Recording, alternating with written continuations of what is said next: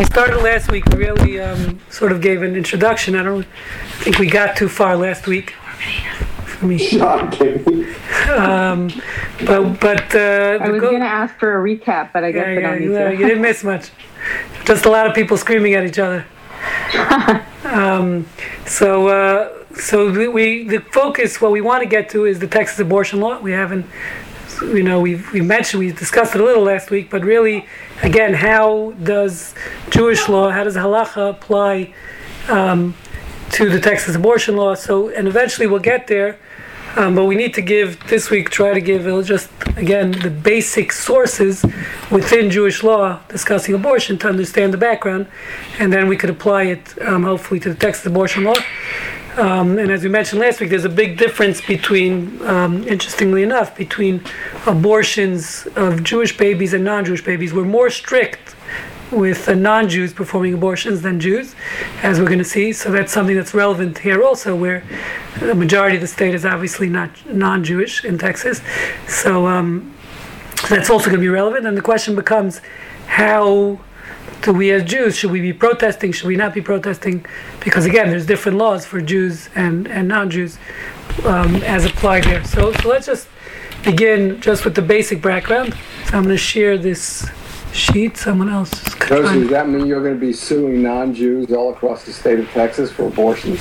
No, they might be suing us. They might be suing me as a rabbi if I advise someone that to get an abortion, then clergy could be sued. Now, if you give advice to a couple or a woman to get an abortion, and it's an illegal abortion according to the law of Texas, even though halachically might be permitted, I could be sued. That's part of the issue. We'll get to all that today. Again, I want to get first to the basic sources. So I'm going to share a handout here. Let me see if I can get it up here. Can everyone see that handout? Okay, so I believe we read number 1 last week. We thought we'd get through to number 11. We got through number 1. So I'm going to start with number 2 this week, which I don't think we read last week. So this is a quote from a modern contemporary rabbi he died, I think, 2-3 years ago. He lived in Israel. He's the son-in-law of Rabbi Joseph B. Soloveitchik. His name was Aaron Lichtenstein. He was a Rosh Yeshiva of a Hesder Yeshiva in Israel. And he writes like this.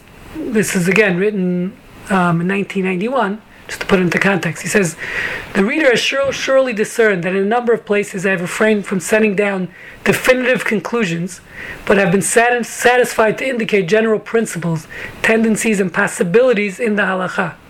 This approach is not merely the product of modesty or hesitation in resolving debates among halachic titans. It is rooted in a view of the nature of psak, which means halachic rulings, Jewish law rulings in general, and regarding this topic specifically. These are areas where, on the one hand, the halachic details are not clearly fleshed out in the Talmud and Rishonim, means the early authorities, and on the other hand, the personal circumstances are often complex and perplexing. In such areas there is room, and in my opinion, an obligation for a measure of flexibility." Okay, so this is a very important aspect, as we discussed in many areas of halacha, which is that when it comes to halacha is very nuanced. Judaism is not black and white, which, as we know, most Christianity is. Birth? Christianity is they call the Church of the No. So Judaism is not the synagogue of the no, N-O. We don't say no to everything. Say no to a lot of things, but Christianity is very black and white, especially when it comes to abortion. But in many of these type of areas, so Judaism is very nuanced. There's no such thing as a general no. We have principles, and each case, as we discussed last week, is very nuanced, and even defining what's called, let's say, danger to the life of the mother, as we're going to talk about. Is it in which cases it's considered a danger to the life of mother, emotional danger, what's considered emotional danger. So these are all nuanced, and he's going to say, and as he's going to say, therefore, in each case really has to be discussed with a competent medical professional and a competent halachic authority. So yes, there's general principles, as we're going to see in halacha, but they're very nuanced, and we'll get into some of those nuanced cases. Of course, the state of Texas, the law is very non-nuanced, which is one of the issues, as we'll discuss. But he's saying here, he's saying an interesting thing, which I'm not saying I agree with him per se, but he's saying halacha specifically did not make it clear when it comes to abortion, as we'll see. It's very confusing.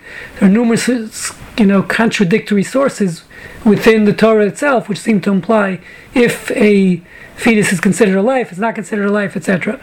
And he's saying it specifically was done that way in order to give the rabbi certain flexibility, of course, within the realm of halacha, staying in the box, within the box, to make decisions in each case based on the nuances of that case. So that's something which very fascinating statement he's making in general and specifically related to abortion. A sensitive posek, he says, which is halachic decisive, recognizes both the gravity of the personal situation and the seriousness of the halachic factors. This approach is neither evasive nor discriminatory. The flexibility arises from a recognition that halachic rulings are not and should not be the output of human microcomputers, but of thinking human beings. A recognition that these rulings must be applied to concrete situations with a bold effort to achieve the optimal moral and halachic balance among the various factors. Okay? So he's saying specifically it's not black and white for obvious reasons and the sensitivities of these cases. Thus it is the case that halachic rulings have more of the character of general directives than specific decisive rulings within set limits, of course. Right, so you can't, not to put down any denominations, but you can't, just make up your own rules and change the rules and just delete a verse in the Torah. That's not what we're talking about. He doesn't mean, when he says flexibility, it doesn't mean to just press delete and, let's take this verse out of the Torah. Or let's say it just means, go with your emotions and do what you think you feel is best in today's moral climate. That's not what it means. It means within the halachic guidelines, there is flexibility with the general principles. And when the posek is not absolutely convinced, respecting the point of issue, okay, it goes on. But this is so it's an interesting perspective, specifically as related to abortion, as we're saying, where it is not black and white, and it's very nuanced, as we're going to talk about, very different than other religions. And that's the beauty of Judaism, I think, in all areas of halacha, that we never are extreme. We never take either to the right or to the left, Democrat, Republican, blue, white, whatever your team you pick. Usually there's some aspects that will fit with Judaism and some that won't. So that's why when people ask me, and that's why, Alan, what you mentioned before, Democrats, Republicans, this Judaism is usually very much centrist, as we said last week. We take a little from here, a little from here, that's why we like cholent. It's like a cholent. It's also now, Ron, everything is subjective when I say extreme. My idea of extreme and your idea of extreme is obviously very different. So, let's also get to the fundamental difference in general between contemporary secular bioethics and Jewish bioethics. What they're saying here is that there's many laws, and sometimes they're better defined, sometimes they're not as well defined, and there are also interesting personal situations involved in any case. This is a casuistic approach to bioethical dilemmas. You have to look at the facts of the case, see which laws apply, and then apply them with using wisdom and judgment of a posek or judge or whomever. Whereas contemporary bioethics, there are 4 fundamental principles, and that's it. Yeah. You have to cram everything into you start with those principles, and then everything else is dependent upon those principles. It's a completely opposite approach to traditional Jewish approach in general, and it's very obvious in the case of abortion. Yeah, so you're pointing out that it's not only religious ethics, it's even secular ethics is sometimes it's a box. It has to fit in the box, as opposed to Judaism. Yes, Karen, what were you going to say? I think we've evolved, though, on the secular bioethics. I think, most of what I do and teach is casuistry, and most of what I've seen, I think we're coming away from that principalism because it doesn't work. Maybe in Canada. You're coming away from it, Karen. I'm not sure the most secular bioethicists are coming away from it. You may be coming away from it. Well, I trained in Chicago at the McLean Center for Bioethics, and it's very much that is the approach, is a casuistic approach. Okay. Shelley, you're just old school, I think, is what she's saying. Don't be insulted. There's nothing wrong with old school. I would never say that. We're joking. Okay, so I just want to point out one other important thing here is, therefore, when you're dealing with case of abortion, as we're saying, specifically abortion, or many of these type of major ethical, medical ethical questions, is you can't just go to any Tom, Dick, and Harry rabbi who has no experience in that field, and also doesn't necessarily understand the medicine. As we'll see, that's a big part, as we mentioned many times, whether it's COVID or whatever the case is. If the rabbi doesn't understand medicine, and it doesn't mean he had to go to medical school, but if he doesn't have experience dealing with medical terms, and even in many cases reading studies, understanding studies, and medical journals, he shouldn't really be ruling on these issues. Okay, so which is a problem today, because many rabbis just, as the rest of the world, use Google many times to figure things out, which is not a healthy thing, as I'm sure you know. I'm sure there are many doctors who also use Google, but so it's a problem today. Listen, Google has made life easier for rabbis and doctors to find sources and things like that. But again, if you're not a major posek, and specifically when it comes to abortion, I can tell you in the traditional world that's the way it works. You go to someone who's has experience in these issues specifically. Such as a Rabbi Dr. Steinberg or someone like that. If someone goes to their personal rabbi, and usually they're not proficient in this area, they're probably anyway going to call, someone like a Dr. Steinberg in many cases anyway. So that's important to note. It doesn't mean to go ask any rabbi and he says, okay, yes or no. It has to be in consultation with poskim, and again, the medical facts have to be very clear, which is one of the things we discussed this past year within COVID, because there are no medical facts, or at least there are multiple medical facts, conflicting medical facts. So that becomes an issue of how does, the rabbi can again only base it on the medicine. So it's to me the same thing here when you have a case where, let's say, they take an ultrasound and there's issues with the fetus or whatever the case is, where the woman has to have abortion, meaning the rabbi, if he's going to be ruling in that case, needs to know all the statistics of the specific illness and what the ultrasound is showing, and etc. So he has to be in consultation with the doctors and understand everything. So that's an important another thing to note. Okay, so we're going to move on here to some of the basic sources. We're not going to be able to cover all the sources, literally pages and pages, but at least we'll start with the basic biblical text and then try from there to just understand as he mentioned, the conflicting sources, as Rabbi Lichtenstein mentioned, and then try to figure out the first question is a fetus alive or not. Now, what's interesting is, just to get that out of the way, Christianity, one of their key points they're stuck on when it comes to abortion, Catholicism, not only Christianity, all of Catholicism, Christianity, is they say once the soul enters, the fetus has a soul, and that's it. Therefore the fetus is a full life.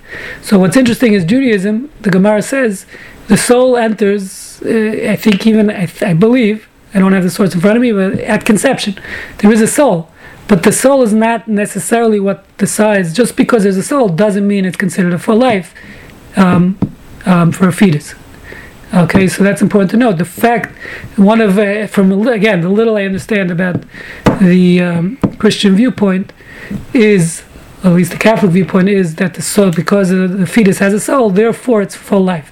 Judaism clearly does not agree with that statement. Soul, just because it has a soul, doesn't mean it's considered a full life, as we're going to see. So we're going to start with the first verse here. Again, we'll try to get through these sources today, and then next week we'll move on to applying this to Texas law. So in Exodus, the verse, this is in Parashat Mishpatim, it says, one who strikes an ish, okay, and we'll define what ish means. It's usually translated as a man, but obviously man means a man or woman, a human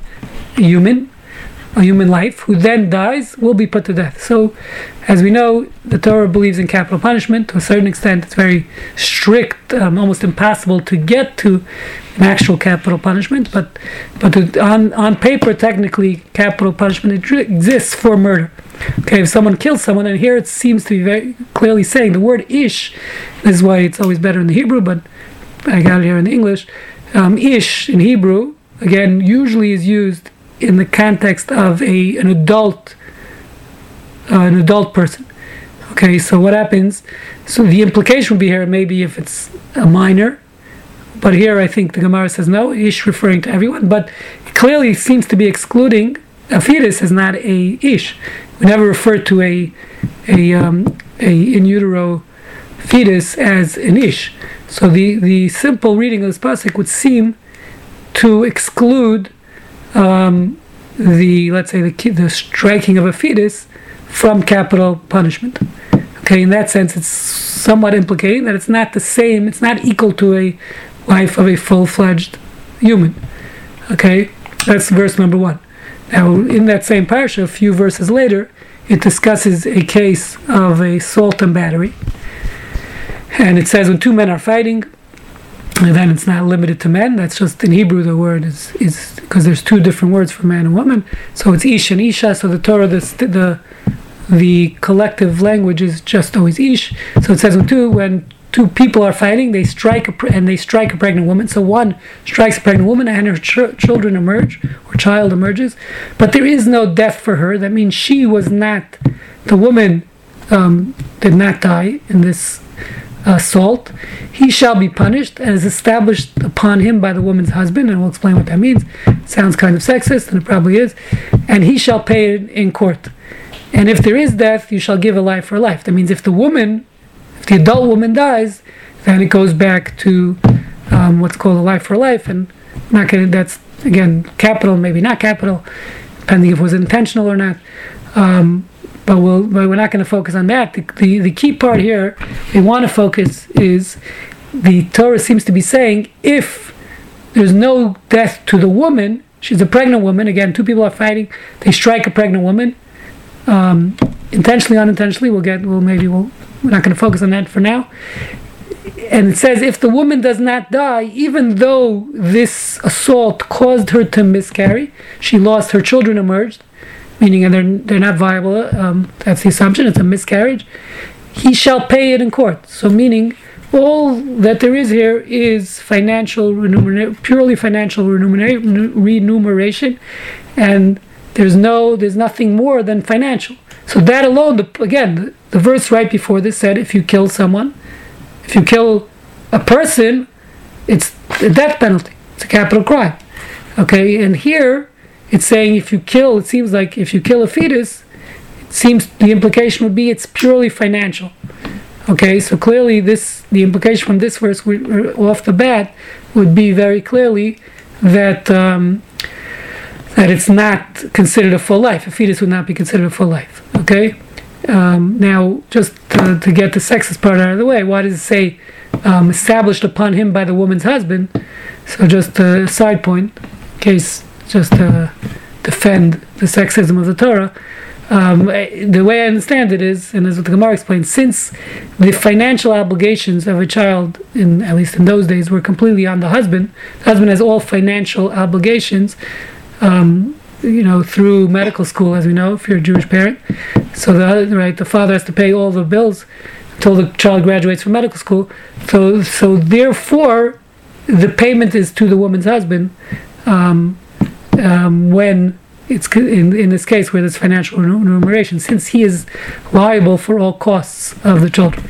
Okay, that's the way I understand it. Again, that's a side point. Okay, so that's source number. Here we have it as number 5. I'm going to move on down. Okay, any questions on that source? Anyone have a problem with that? mean, there is one question which I'm not answering, which because I don't remember the answer offhand today, is the case here. This might not be such a great proof in the sense of seems to be unintentional. Two men were fighting and mistakenly struck the woman. So it could be it's saying since it was unintentional, maybe that's why it's only financial remuneration. So I don't remember how the Talmud addresses that question, but it is. So where do they address the injury to the pregnant woman? Meaning to the woman or the fetus? We understand the fetus is dead supposedly, and that's going to be paid in court. But what about remuneration for the injury to? Yeah, so that's fine. That's already discussed. Anyone who you injure is 5 forms of damage. That's also right in this parsha, very close to this verse. Why isn't that mentioned here? No, because that's obvious. Obviously, if you harmed another human, there's the Torah discusses that at length. What happens here? We're specifically addressing the fetus in a pregnant woman. The woman herself, of course, has to be remunerated. That's what I'm saying. There's at least 5 or 6 verses right before or after this. I don't remember dealing with damages when you harm another human being. It seems like it would have been an obvious asterisk to just say this was referred elsewhere. The Torah doesn't have asterisks, so meaning you don't have to say it again. The Torah doesn't repeat words, so there's no question that she has to be paid for whatever damages occurred to her. It could be the husband gets that too. That's a different issue. The husband might be entitled to those damages, but it's a Torah question. Here we're discussing what the Torah is pointing out. Don't think, even though they quote unquote destroyed the fetus, that it's only monetary remuneration. That's what the Torah is addressing in this specific verse. Alan, what happened? You said something and then you left. I said Isha is considered along with the Ish if the Isha is injured. Yeah, I mean, again, that's the standard damages with their 5 forms of damages, which is nezek, tsar, which is pain. Ripoy is the medical bills have to pay. I'm asking, Yossi, It seems like there's not a parallel structure in this statement. The first part has to do with the fetus dying, and then at the very end it says, if there is death, and we presume death not being about the fetus, we presume death to be about the woman. Yes. You shall give a life for a life. So it seems that this statement is really not well constructed. In the beginning, it's talking about the death of a fetus. At the end, it's talking about the death of the woman, but it has no financial ramifications for injury to the woman because what you're stating is it's just obvious. Yes, that's the way I understand it. But I agree with you that the verse is not well structured. This is not well edited by whoever wrote it. Yes, that's why. It's not well edited, but the earlier versions, I'm going to stick up for Yossi in this case, the earlier versions indicate that in any other physical damage, the woman is treated as in the same way that a man would be remunerated accordingly. Admittedly, this is the verse that we have used in the women's movement to say, okay, folks, it's not treated the same way as a whole life. Understood, 100%, and I agree. The fetus, not a woman. Make it clear. The fetus is not. Why is there the statement at the end? And if there is death, you shall give a life for a life. Isn't that already stated elsewhere? It's a good question. Let me look it up while we're talking. 1 second. It seems that the editor did not do a good job here. Yes, so that's why we have the Talmud to interpret verses that are, whenever a verse is not well constructed, there's something to extrapolate from the nuances different than usual writing. That's what the oral Torah is when you have a verse that seems to be off. So we don't assume it was just a bad editor. We assume there's a reason why it changes the wording. So you have a valid question.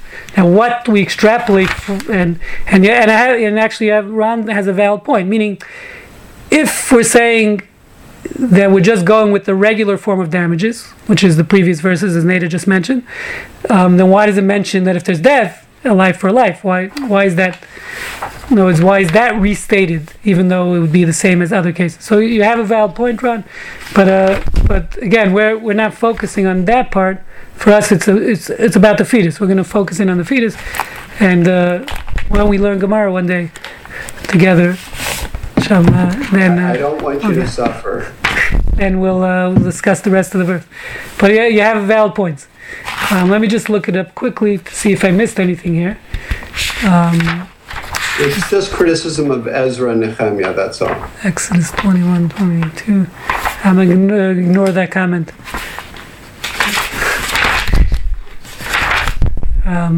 22, 23. Okay, let me just see if anyone addresses your point here quickly. Now we'll move on.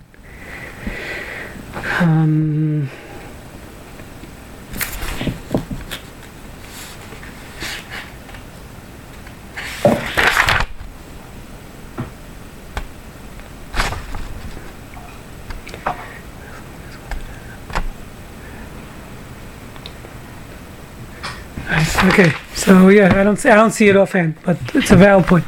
Okay, so let's move on to the next source. So again, the implication of source number 5 here is very clearly seems to be implying that the fetus is not considered a full life, and therefore it's purely financial remuneration.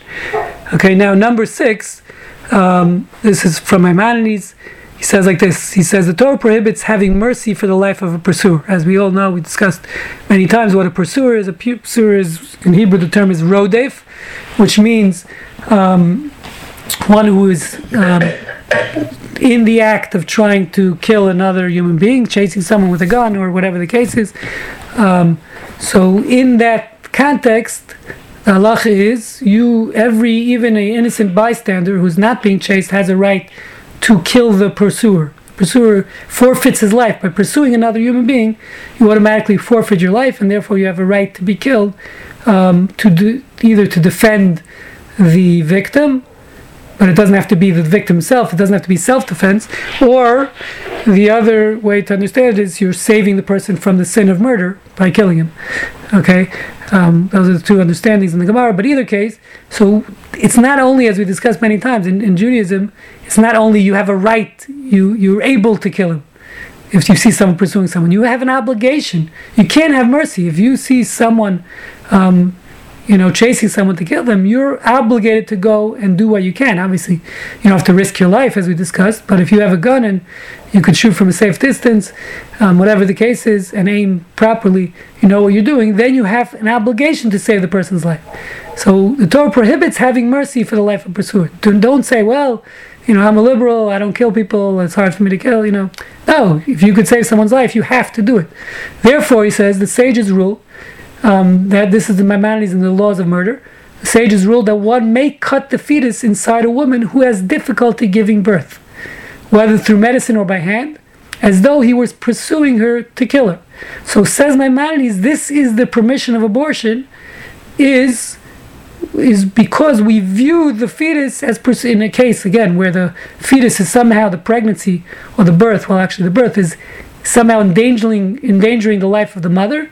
So therefore, we have a right, not only a right, we have an obligation to abort the fetus. So this is also an interesting thing that we find, maybe different than Christianity, is that in Judaism, if the fetus is endangering the life of the mother, there's it's a mitzvah. It's a chiyuv. It's obligatory to abort the fetus. You can't say, well, the mother says, I want to take the chance, even though the doctors are saying this if I bring this baby to term, it's gonna harm me, and it might endanger my life. No, I'm not gonna do it.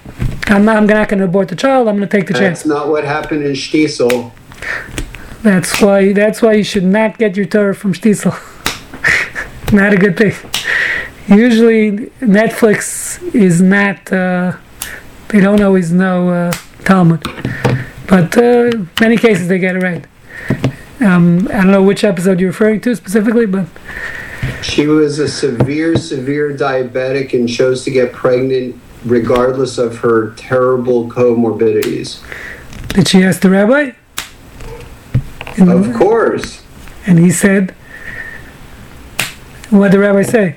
They ended up taking their chances. All right. So again, it could be. I didn't see that episode. I actually didn't see any episodes, to be honest. But it could be, again, I don't know the nuances of that case, so we'd have to see if the numbers of morbidity were very low, the risk involved. I don't know what the numbers are for diabetics getting pregnant in her specific case. So maybe there was some validity to. I can't comment. If you send me a link to the show, to that episode, or just send me I'll watch it and then we can comment. I don't want to just bash Netflix so easily. Okay, so where am I here? If you use that argument of a RODEF, the most common time that you have a death of a delivering mother is actually, I was just looking this up, 45% of all, this is the majority of all deaths occur 42 days postpartum because of hemorrhage. So, and there are 800 women that die a year in the United States, the worst rate of all developed countries. So the question is, if you know that you have a RODEF that is potentially causing women to die at 42 days after they gave birth, is not the baby considered a RODEF all the way through 42 days? So you're saying every pregnancy is a RODEF, is what, if I understand you correctly. Is that what you... Right, so that obviously is not going to work. I'll tell you why. I mean, the way I understand it is because, listen, you're right. Getting pregnant and giving birth, it has a risk unto itself, without, even for a purely healthy woman, as you're stating. As many things can happen along the pregnancy. There's a risk in all pregnancies, that is true. But that risk, again, is not sufficient to say that we can just abort every child, because there has to be a substantial risk, as we're going to see, statistically and medically, to allow the abortion. So it's but meaning what's natural. And by the way, it used to be much worse, as you know. Many women died in childbirth. Not so long ago, probably 60, 70 years ago, when they got infections, and you're right, they died after childbirth or during childbirth, either from hemorrhaging or different infections. So the numbers used to be much higher. I think the numbers are going down in the sense of today we have much more sterile environments, much less infection. Officially, depends which hospital you go to. Depending on what socioeconomic or racial group you're looking at. That's true. But we're not going to go there. It's a too emotional a topic. But I'm saying is compared to 60, 70 years ago, I believe the numbers are much lower. Again, I never saw them, but I think it's obvious that they are. But okay, so that's a good point, Ron. So that's a good point in the sense of we need to figure out what's considered dangerous, defining danger to the mother's life. So that's a key part of this. It's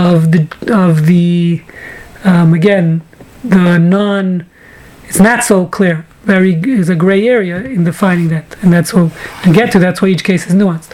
So it's a good point to bring up. But let's get back to Maimonides here. So Maimonides is saying, therefore, the reason why the sages allowed an abortion is because we consider the fetus a rodef, and therefore we can abort the child. He was pursuing her to kill her. Okay. But once he produces his head, once the head comes out, in the birth, we do not touch him. We do not push off one life for another. This is nature. And there's a big question what he means by that last statement, this is nature, which might be relevant to Ron's last statement. If something's natural, part of childbirth, the natural risks involved in pregnancy and childbirth, we don't consider that a risk in the sense.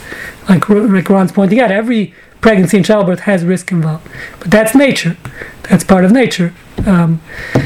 But getting back to the point here, so the reason why I'm bringing this source, the reason why this is important, the implication seems to be, if from this at least, that if the baby is not endangering the life of the mother, abortion will be prohibited. Okay, we need to know why it's prohibited. If we're saying it's not really a life, as long as it's in utero, so then why is the implication from Maimonides it's only permitted to abort the child if the woman is endangered by the pregnancy or the birth, or actually here he's talking about a birth. Okay, that's one aspect. So here would be a source which seems to imply the opposite, that abortion is, even though We said in number 5, it's not considered a full life, the fetus, but abortion is still going to be prohibited. It's only permitted and it's limited. The permission is limited to cases where it's endangering the life of the mother. So that's number 1. So let's look at some now of the rabbinical sources. Let's move on to this. Yossi, Yes. Maimonides seems to contradict the previous one in saying that the fetus is both a life and not a life. It's a life in that it can be considered a pursuer. And it's not a life because prior to its birth, it's not a life. As they say at the end, you can't sacrifice one life for another. After it comes out. Right, so he's kind of having his cake and eating it too. It's both right, so the pursuer part doesn't bother, meaning a pursuer doesn't have to be human. Let's say a car is rolling down a hill. I'm allowed to, whatever, flatten the tires of the car or break, smash the car to save a life. So a pursuer doesn't have to be human. The chiddush is, even a human, you could even take a human life who's a pursuer. But animals is the same thing. I could shoot there's a case here in the neighborhood where a pit bull, started chasing a guy. He just took out his gun and shot it between the eyes. His neighbor's pit bull. And then he called the cops. Yossi, that's kind of circular reasoning. If this is a fetus, this is not a wolf fetus, this is a human fetus. The implication of a pursuer in case of a human fetus is that it has some will of its own that it's pursuing. Oh, so that's a very important point you bring it up. That actually this is a proof. They bring this as a proof text that it's not about the will. Obviously, a baby doesn't have a will to harm its mother. No, it's a very important point you bring up, which I'm disagreeing with you, but I'm glad you brought that up, because it's important to understand is that what we see from here, the general law of a pursuer is someone's chasing someone with a gun. They want to kill. There's a pursuer and there's a victim. There's the pursued. So we say we can kill the pursuer in order to save the life of the pursued. But that's a very different case. That's where the person is intentionally trying to kill him. In the case of abortion, and the very, very important point you bring up, is the baby did nothing wrong. The baby's just going about his merry way. It's not trying to harm the mother. It's causing the mother, gestational diabetes, whatever the fetus is doing that's endangering the life of the mother. It's not doing it on its own accord. It didn't make a decision, say, I hate my mother. It's not a teenager yet, right? So it couldn't make that decision. Babies don't hate their mothers until they become teenagers, right? So there's no will on the behalf of the fetus to harm the mother. And still in all, you're right, Maimonides is saying there's a pursuer here. We consider that baby pursuer. You see from here a major klal, a major principle that they derive from here, and this was, like we spoke about by COVID, that to be a pursuer, you don't have to be intentional. To be considered a pursuer, that we can take your life, even if it's unintentional. So let's say I didn't know I have COVID, and I walk into a shul, that's what we discussed last year, and I walk into a public place where I might be spreading it to everyone. So even if your intention was to visit grandma in the nursing home, as we discussed almost 2 years ago already. Wow, it's been a long time. So right, you're visiting grandma in the nursing home because you want to help her out, you want to bring her food, chicken soup, whatever. But meanwhile, we found out that you're positive for COVID, and we see you walking into the nursing home. We said we have a right to shoot you before you enter the nursing home and infect grandma. Okay, that's if you remember that. It's a big chiddush, but one of the sources is exactly from here, where the fact is we allow the killing of a fetus, or not the killing, that's a loaded term, the destruction of a fetus, even though the fetus did not willfully try to harm anyone. So it's a valid point you bring up, but I'm disagreeing with you that it may not be a question of will, it's more a question of agency. It's the fetus can cause the mother to die. Yeah, exactly. But I don't see anywhere from that it's a life. That's my point. No, you're deducing that it's a life. No, but I'm saying it's a problematic kind of statement, giving it the status of a pursuer, above and beyond being just a fetus. Yes, okay, but it doesn't mean it's a life. That's what I'm saying. To be a pursuer doesn't have to be a life. That's my point. Necessarily. It's even a life. I would bet some other rabbis have problem with Maimonides saying this. By the way, it's the opposite. What I'm saying is the fact. My question is like this, I guess. do you see from Maimonides, from this halacha in Maimonides, that it's a fetus is not considered a full life? Or not? What would you deduce from this statement? I see from this that Maimonides wants an outcome where if a mother's life is threatened by a fetus, you can destroy the fetus. I see that. It's this explanation that I think is problematic. But on the contrary, what he seems to be saying at the end is once it comes out, so now it's one life versus another. They're equal pursuers, so to speak. It's like two people having a fight. The question is, do you say a pursuer there? It's two people are fighting. A third party can't come and shoot one of them and say, well, he was a pursuer. It doesn't work like that, right? So once it's a full life, we're no longer going to consider the baby a pursuer. It's only, for whatever reason, Rambam is saying, because it's not a full life, when it's in utero, we consider the baby a pursuer and you can kill the baby, that's the question. Why does it have to be a pursuer? If it's not a full life, so what's the problem? But Maimonides has to bring in this concept of pursuer here, which the Talmud doesn't, by the way. The Talmud doesn't refer to the fetus as a pursuer. Maimonides understands this is the next source. Let's move on to number 7 here.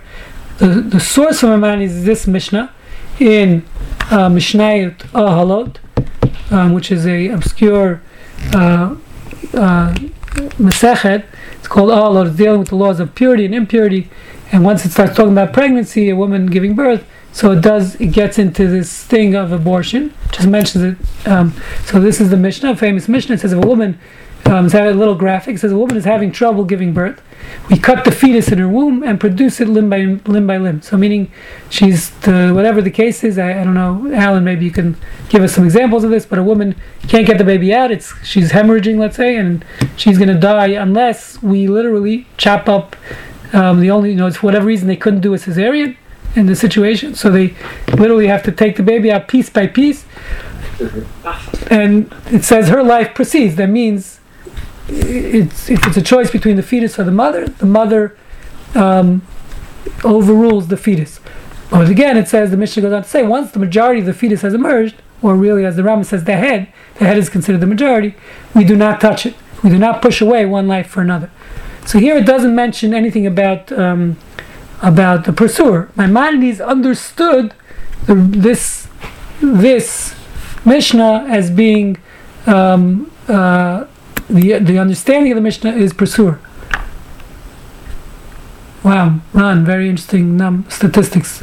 Someone wants to see Ron posted the statistics for deaths per 100,000 live births. If you look in the chat, it's pretty scary. The U.S. I think we should go to socialized medicine. Seems like socialized medicine is doing a lot better, at least with these statistics. Okay, so Yossi? Yeah. If I can introduce a lighter note, it's only when the angel comes to erase everything that the fetus has learned and creates this, right, which is what the folk tales of the rabbis are talking about. Until that happens, there's no life. It's a fetus. There's no what? It's a fetus. It's not a person. So it's touched by that angel. I think even after the angel, it's still No, because you have to be out of the womb to get this to happen. Oh, really? What do you mean? I thought that happens in the womb. That's the folk okay. I would say the opposite. When the fetus knows more Torah, it's more of a life. When it forgets the Torah, it's less of a life. The more Torah you know, Yeah, but you have to learn it. That's anyway. Different discussion. Okay. Thank you for that. Okay, so again, this quote here from the Mishnah, the question is like this. It's interesting. The implication here is, as we said, this implication in from this Mishnah is only, again, if it's threatening the life of the mother. But if there's no threat to the life of the mother,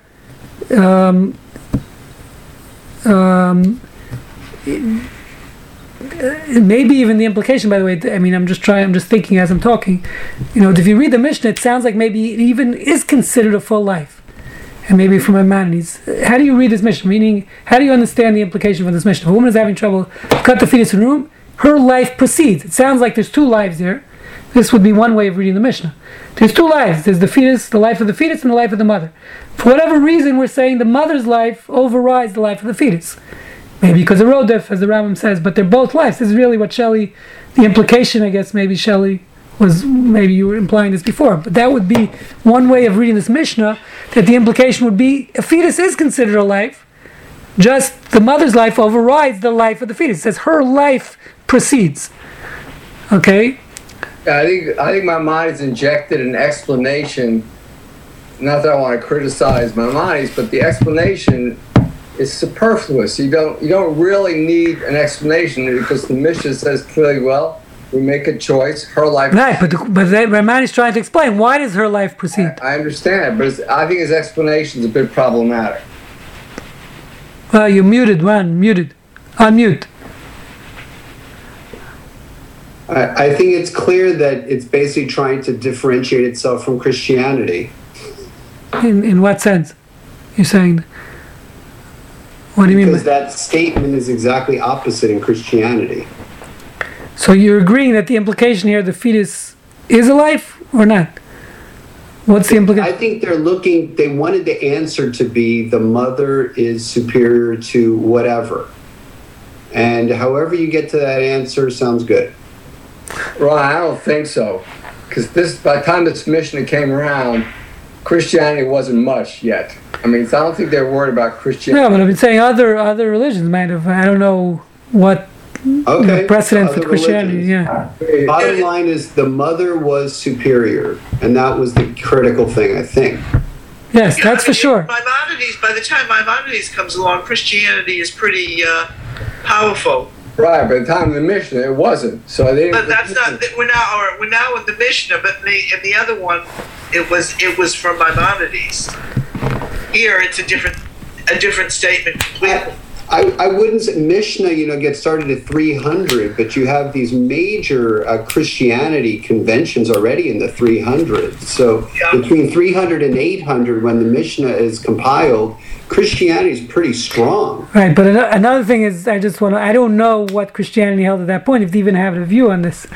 So that's a different question, which we have to look at the history of abortions. It's very clear.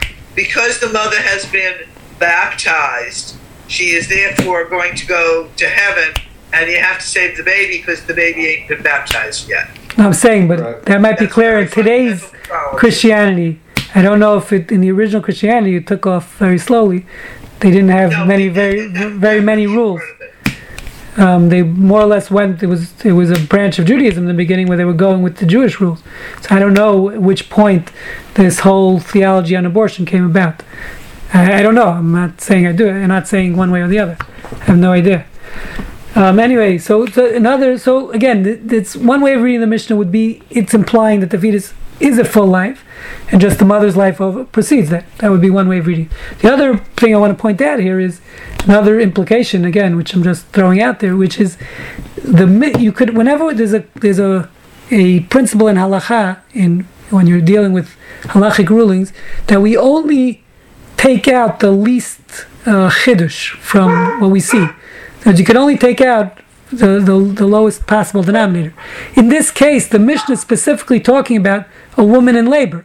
So that means we're talking about the last stages of pregnancy. So all we can know from this Mishnah really, assuming we're saying is the mother's life, that you're allowed to abort, the mother's life overrides, or the implication of life, as maybe we're saying, is only literally at the end, when the woman's in delivery already. So maybe only at that time there's an implication that the fetus is a life. And still in all, the mother's life overrides the life of the fetus. But we don't know what will be in previous stages of the pregnancy. It's at 30 weeks, below 30 weeks, 40 weeks, whatever it is. Way before this. 26 weeks. What's the implication of halacha there? From here, it's specifically talking about a case where woman is in the throes of labor. And Maimonides also, I'm just looking back here, Maimonides also used the language, one may cut the fetus inside a woman who has difficulty giving birth. So the permission to abort obviously will be even earlier. If we're saying even at that point, when the baby's on the way out, but as far as the implication for that the fetus being alive, as we're saying maybe from the Mishnah, the language of the Mishnah, that you only see that limited to this case it's discussing, where she's already in the throes of labor. Yes, Shelley. You're muted. Yeah. If a woman is at 30 weeks and she's dying from her pregnancy, she's having trouble giving birth. I mean, so it kind of begs the question, if she's having, if you're dying, you're going to have a lot of trouble giving birth. So yeah, but I'm saying is the case specifically we're talking about is she's at this point having trouble giving birth. Doesn't mean she's having troubles in the pregnancy. It sounds like she started her labor, and whatever is happening is causing her life to be in danger. That's the implication. Again, you could interpret it slightly different. Maybe you're right. But so I'm just going to move. I'm just basically the goal here is to just show you there's many conflicting sources. So if you look at this source, move on to number 8 here. It seems also to be very conflicting, because until now, most of the implications we're saying it seems to imply it's not a life. But here it says the Gemara in Erechim, a different tractate, is talking about also talking over there. It's talking about executing a woman who's pregnant, and we'll get to that. But it says there, if a woman is on the birthing table, again she's in labor, and she dies, so the woman dies, and it is Shabbat, so we're allowed to violate Shabbat to save the fetus. Bring a knife and tear open her belly and produce the child. So post-mortem, the woman died during childbirth. We violate Shabbat to save the baby. Now, how can we allow? There's no. If the baby's not a full life, where's the pikuach nefesh? As we know, we only violate Shabbos for pikuach nefesh. So, is this pikuach nefesh? If it's not a full life, the implication would be here: we consider this baby a complete life. Ron, you seem troubled by that. No, it seems like it's obvious, because the end result, the assumption, is that by removing the baby, that the baby will have a full life. Right. Because of the. But do we allow to violate Shabbos for a future full life, for a future life? It's a big chiddush. That's correct. I'm saying, but I'm saying is you could understand the simple implication would be we don't. God forbid you violate Shabbos for. Do you violate? Actually, I had this question. For example. You can go to a conference on Shabbat if you walk there, if we think that it's going to help you save a future life. Yeah, but that's not a violation of Shabbos. That's the point. I understand. The example, my analogy. Even more so, you should save a life, because you have a life lifanecha. It's right in front of you. Save a life. Maybe I'll just give. This is a case I actually had a few weeks ago. A rabbi in the community called me that they have a congregant. The congregant was in New York for fertility treatments, and she wanted to know. Her doctor said she was ovulating. It was an IVF case, and her doctor wanted her to come in on Saturday for egg retrieval.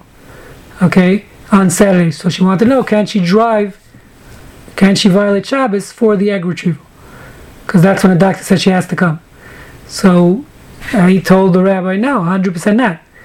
You cannot violate. No one. There's no posuk that I'm aware of in the world that would allow violation of Shabbos for egg retrieval. First of all, you can work it out. Come in Saturday night after Shabbos. Come in Friday right before Shabbos. So I'm just, that's maybe, I don't know if it's a good analogy, but I'm trying to show you, Ron, that we don't violate Shabbos for a potential life. Okay, we don't say, well, this is going to produce a life in the future, this egg retrieval, therefore we're going to allow you to violate Shabbat for the egg retrieval. No, do it on Sunday or wait till the next cycle. I mean, it's not. You have to be sensitive. About egg retrieval. No, I understand, but I'm saying, why is that not analogous? You have a lifanecha issue. So the egg is lifanecha. I could produce a life. No, it's not. That's not a life. You have a fetus with a pumping heart and living organism. That's your lifanecha. You sound like a Christian right now. Where are you going with it? No, you have something moving. You sound like you're from Texas. You can survive. Yeah, so it's a potential viable life. But that's different than an egg. Okay, point taken. But I'm just showing you that the simple implication, meaning we don't violate Shabbos for potential life, generally speaking. We violate Shabbos to save a life, an existing life. So the simple reading of this Gemara would seem to imply that the fetus is considered, the fact that we're allowing violation of Shabbos, one can imply that that this is considered somewhat of a life. So Ran is arguing, validly so, that maybe we also allow violation of Shabbos for potential life. But then you have to know where to draw the line. Because again, egg retrieval is potential life also. So yes, this might have a beating heart. This is viable right now, as opposed to an egg is not viable. So yes, you have all these implications are correct. And there's two ways to understand this Gemara. But I'm just pointing out there seems to be conflicting implications in all these sources. Because the next source says very clearly, by the way, in the Mishnah Nida 9, for a day-old child, one who kills it is liable. So again, here's a very clear implication, just like we said originally, but this is from the Talmud, that killing a child who's not a day-old, that means a in utero child who's not yet born, not yet a day-old, there's no liability as far as capital punishment, as we said before. So again, it goes back and forth in the different implications here of the verses. And we're now out of time. So I will stop here, and hopefully next week we'll go through a few more of the sources, but get to the applications to Texas state law and how that applies to us as Jews within this great state of Texas. According to some, it's great.